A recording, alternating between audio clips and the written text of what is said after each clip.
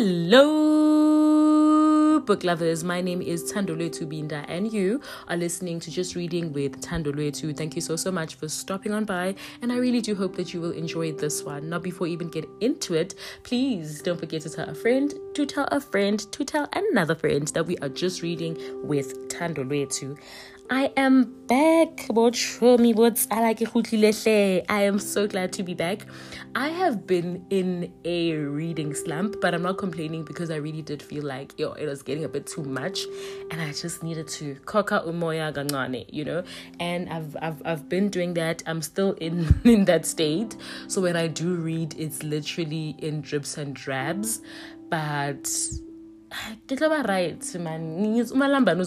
And when that time comes, but for now, I'm just enjoying the rest. I'm really just enjoying the rest.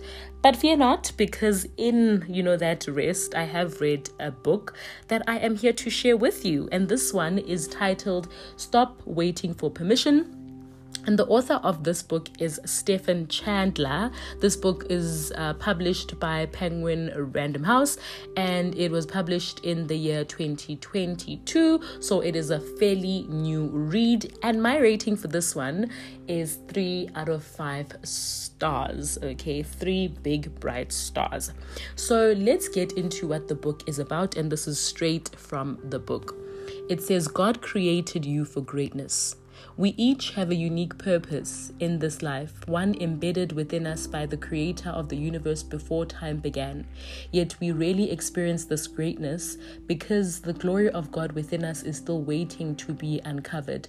So we spend our lives running after the wrong goals. Eventually we burn out and stop believing that God has any bigger plans for us in light of our past failures and false starts. However, Stephen Chandler believes God created everyone, including you, for greatness and doesn't want anything to get in the way of that destiny. In Stop Waiting for Permission, you'll discover the keys to unlock your unique calling and activate your innate God-given strengths by identifying what's holding you back, discovering your unique genius, maximizing your God-given genius, and living in your purpose with perseverance. From the pastor of one of America's fastest growing churches, this bold, inspiring manifesto will show you how to dream, plan, and ultimately achieve your great calling in life. The time is now. Stop waiting for permission. Actually, I'm realizing that I didn't read this before. I must say, I am definitely that reader that looks at the cover and I'm like, interesting, love the color combination, love the title, I'm getting it.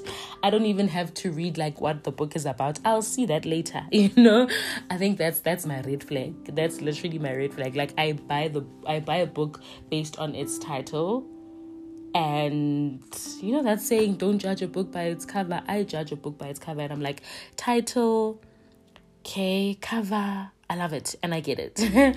So I'm really glad that I got this one. I think what stood out for me specifically with this one was the title. The stop is very bold. And so before I even saw everything else, I saw the stop and I thought, stop what? And when I read Stop Waiting for Permission, I was like, that's for me.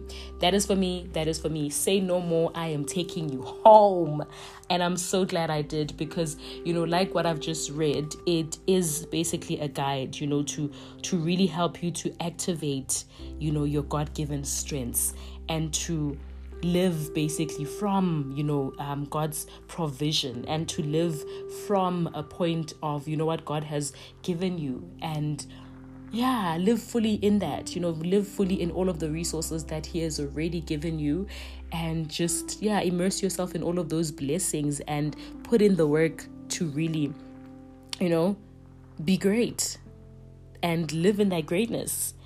And so I really, really, really did enjoy this book. So let's get into what I liked about the book.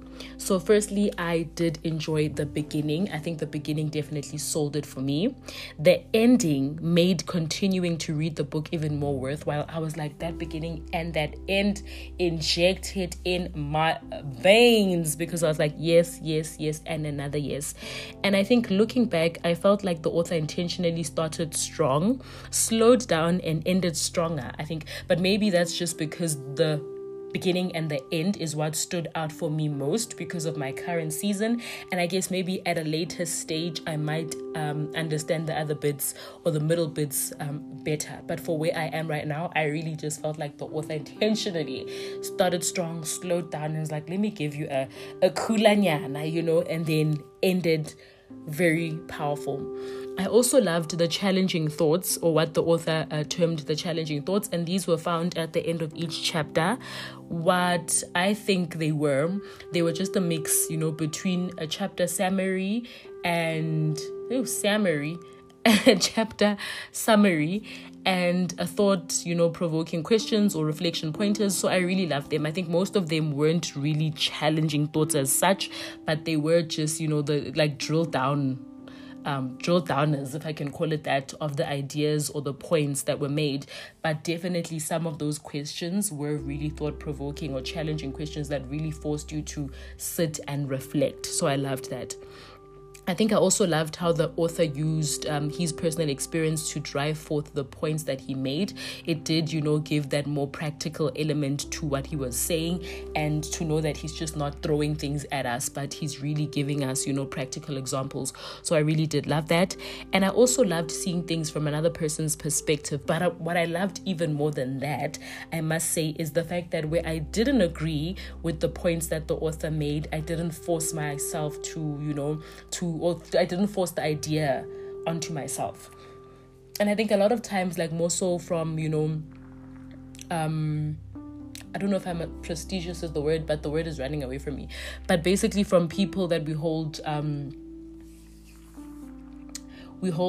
highly or think highly of or hold to high regard. I don't know what the word is, but we tend to basically think that, you know, whatever they say is the gospel, and whatever they say is the truth, and it ends there. And if they think about something a certain way, then we need to also think about it in that way.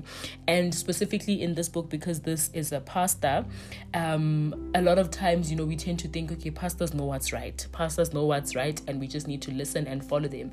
But I was really proud of myself to say, yes, some things I agree with, but some things I don't. And where I don't agree, it's okay. Let us agree to disagree, and it's fine. Because at the end of the day, just like I am, he is also human, and he also has his own opinions, just like I have mine. And in no way are we meant to always agree about everything. So I love that about myself. I think a lot of times, you know, when I think back, when someone like a pastor would say something, I would be like, yes, let me just follow what the pastor is saying and do it like that. But now I've grown to a point where I'm just like, if it doesn't make sense to me, I don't need to follow it. And maybe if I need to follow it, I will understand it later. But if I don't understand it right now, I'm not going to force it onto myself. And then I think also, just lastly, it's books like, you know, this one that always remind me that I know where I am, what I have, and what I need to get where I want to be. But there's just something smallanyana that's missing, and it really seems like I'm not ready to confront that thing. Like, I always read these books and I'm like, you know what you need to do. You really know what you need to do. You know what you need to have, and you know what it takes to get where you want to be. But there's just that one thing that's missing. And I know that thing is missing because it is not my time yet. My time has not come, you know. But when my time does come, everything will just, you know, unravel itself, and everything will come to light, and I will understand all of the things that I didn't understand for all of these years. So right now I am just living in just understanding the here and now, and just hoping that one day I will get that one thing that I always feel like is just stopping me, you know. And then let's move on to what I didn't like. I didn't like the middle of the book. It really did throw me off. To a point where I almost stopped reading this book completely. But you know what? I'm glad that I didn't, because I wouldn't have experienced that ending. And I also think that, you know, what I didn't like was that there wasn't a lot of things that really grabbed my attention, you know, and more so in those middle pages. I just felt like, man, there wasn't a lot that spoke to me. Like I said earlier, maybe it's because the content that was in that, you know, or those particular chapters were just not for my current season. But I really just felt like it wasn't convincing me, and I was just like, tell me more, like say something. I want to hear you, but I'm not hearing you, you know. But I'm really glad that I did read on, because there was definitely so much more to gain and to learn from this book. And then let's move on then to, I'm actually losing my breath. What is this, child? You see what happens when you don't record? You forget everything. But anyways, let's move on to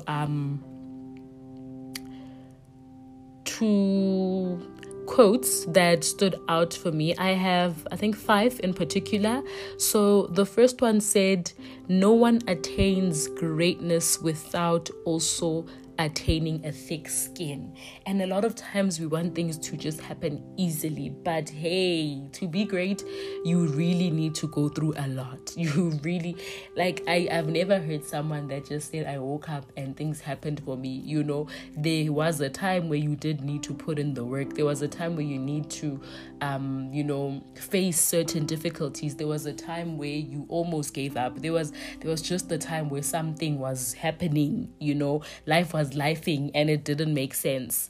And then the next one says, "If we were half as creative when solving problems as we are when making excuses, we would be unstoppable." And this one, I was just like, ain't this the truth? I was like, the truth in this, because honestly, when you're really making excuses, you will have 1,000 excuses. You will have 1,000 excuses just flowing out of your mouth or just going up and down in your brain. And when you actually need to solve problems, when you need to think of a solution, you're like, yo, am I stupid or what? Why can't I even think? But let me tell you something. Try think of an excuse. It will jump at you. And I think I've also read something that was just speaking about how the brain works, to say, as people, we are more inclined to think quick about the negative, but very slow to think about the positive things. And I don't know what needs to happen. I don't know what needs to give, but something needs to give, okay? That just needs to let us go. The next quote says, "Who you learn from is just as important as what you learn." And a lot of times, like, we tend to, want to pick up things from a lot of people. And this is just saying, the person that you learn certain things from is just as important as what you are learning from them. Sometimes we can't separate the person from the lesson, Sometimes it's important also to make sure that the people that you are learning from are a certain type, So who you learn from is just as important as what you learn. The next one says, God doesn't mind you having things. He minds things having you. And, here the author made reference to what we normally say when we say money is the root of all evil. And basically the author was just saying money is not the problem. It's loving money that is evil. Money on its own is not the problem, because money doesn't speak, money doesn't talk, doesn't do anything. I just said speak and talk. But money is not the problem. The problem is loving money. And the problem is, how having it or using it badly, affects us. So money is not a problem. So God doesn't mind you having things. He minds things having you. He minds you being consumed by the world. And then the last one says, "What will you do when your lifetime goal doesn't take a lifetime to accomplish?" And this one was basically just at the end pages, at the last few pages of the book. And it said, what will you do when your lifetime goal doesn't take a lifetime to accomplish? And the author described it so beautifully, so beautifully. And the author was just speaking about how we all have a purpose. And in that purpose, we all have assignments. And assignments are linked to seasons of your life. And so are goals, right? That's why you will have like a short, medium, and long-term goals, because they are seasons. They are time-bound. And so this is saying, what will you do when your lifetime goal doesn't take a lifetime to accomplish?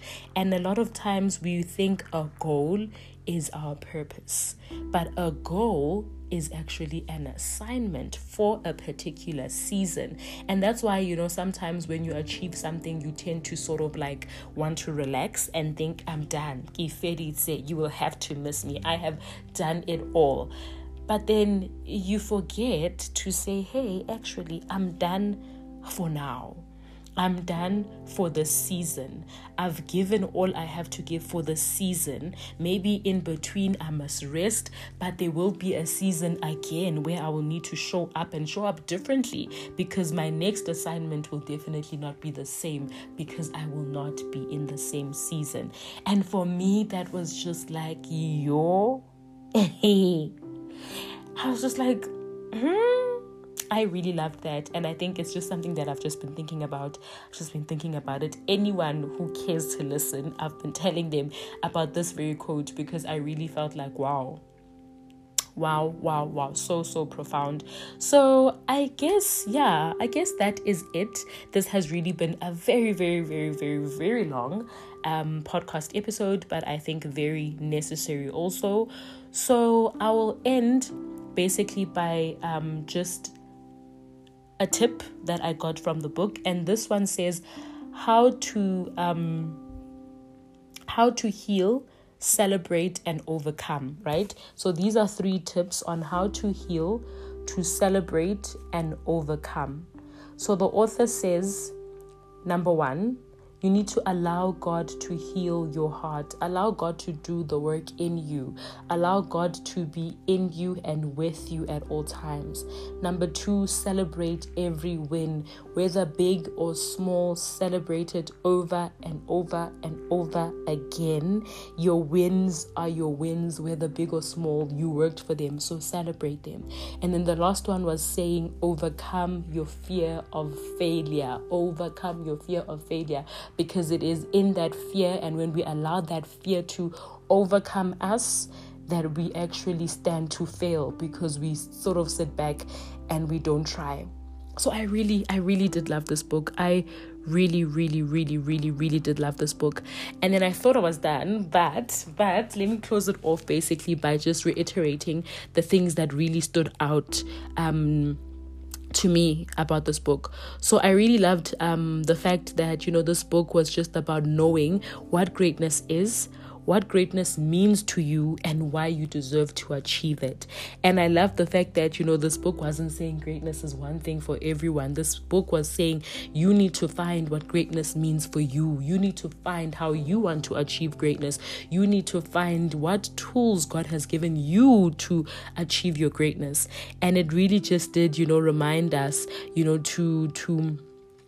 to say making excuses won't get you anywhere. Instead, it's going to derail you and waste your time. And another thing that I really liked was, when the author spoke about knowing what fuels you and the importance of that, knowing what fuels you, and knowing, when you wake up and you push, what are you pushing for? What is the reason behind that pushing? And the other one was just that, your vision is not just a destination, but it is a strategy to get there. And this reminded me of one of my favorite books titled Simply Tuesday by Emily Freeman. And it was just about knowing that it takes cumulative small steps to get a big outcome, so understanding that all the little things, whether nice or not, that we put in are just as important to, the final outcome. And so your vision is just not your destination. Your vision is not the end. Your vision is your strategy. Your vision is your journey, and also just knowing the difference between drawing inspiration from others and imitating them, understanding that, yes, you can inspire me, but I don't have to walk the journey the same way that you are. I can take a page from your book, but I don't have to copy your book word for word. And I think lastly, it was just a reminder that pain is inevitable. Unfortunately, that's just seasons, and that's just how life is. So I really did love this book. If you ever do see it on the shelves, I will say grab yourself a copy. And I hope you enjoy it just as much as I did. I think now I can finally say I am done with this one. And I really do hope that if you stayed all the way until here, that you have enjoyed it and you have learned a thing or two from it. And like I always say, remember to do everything out of love. Mwah, mwah, mwah.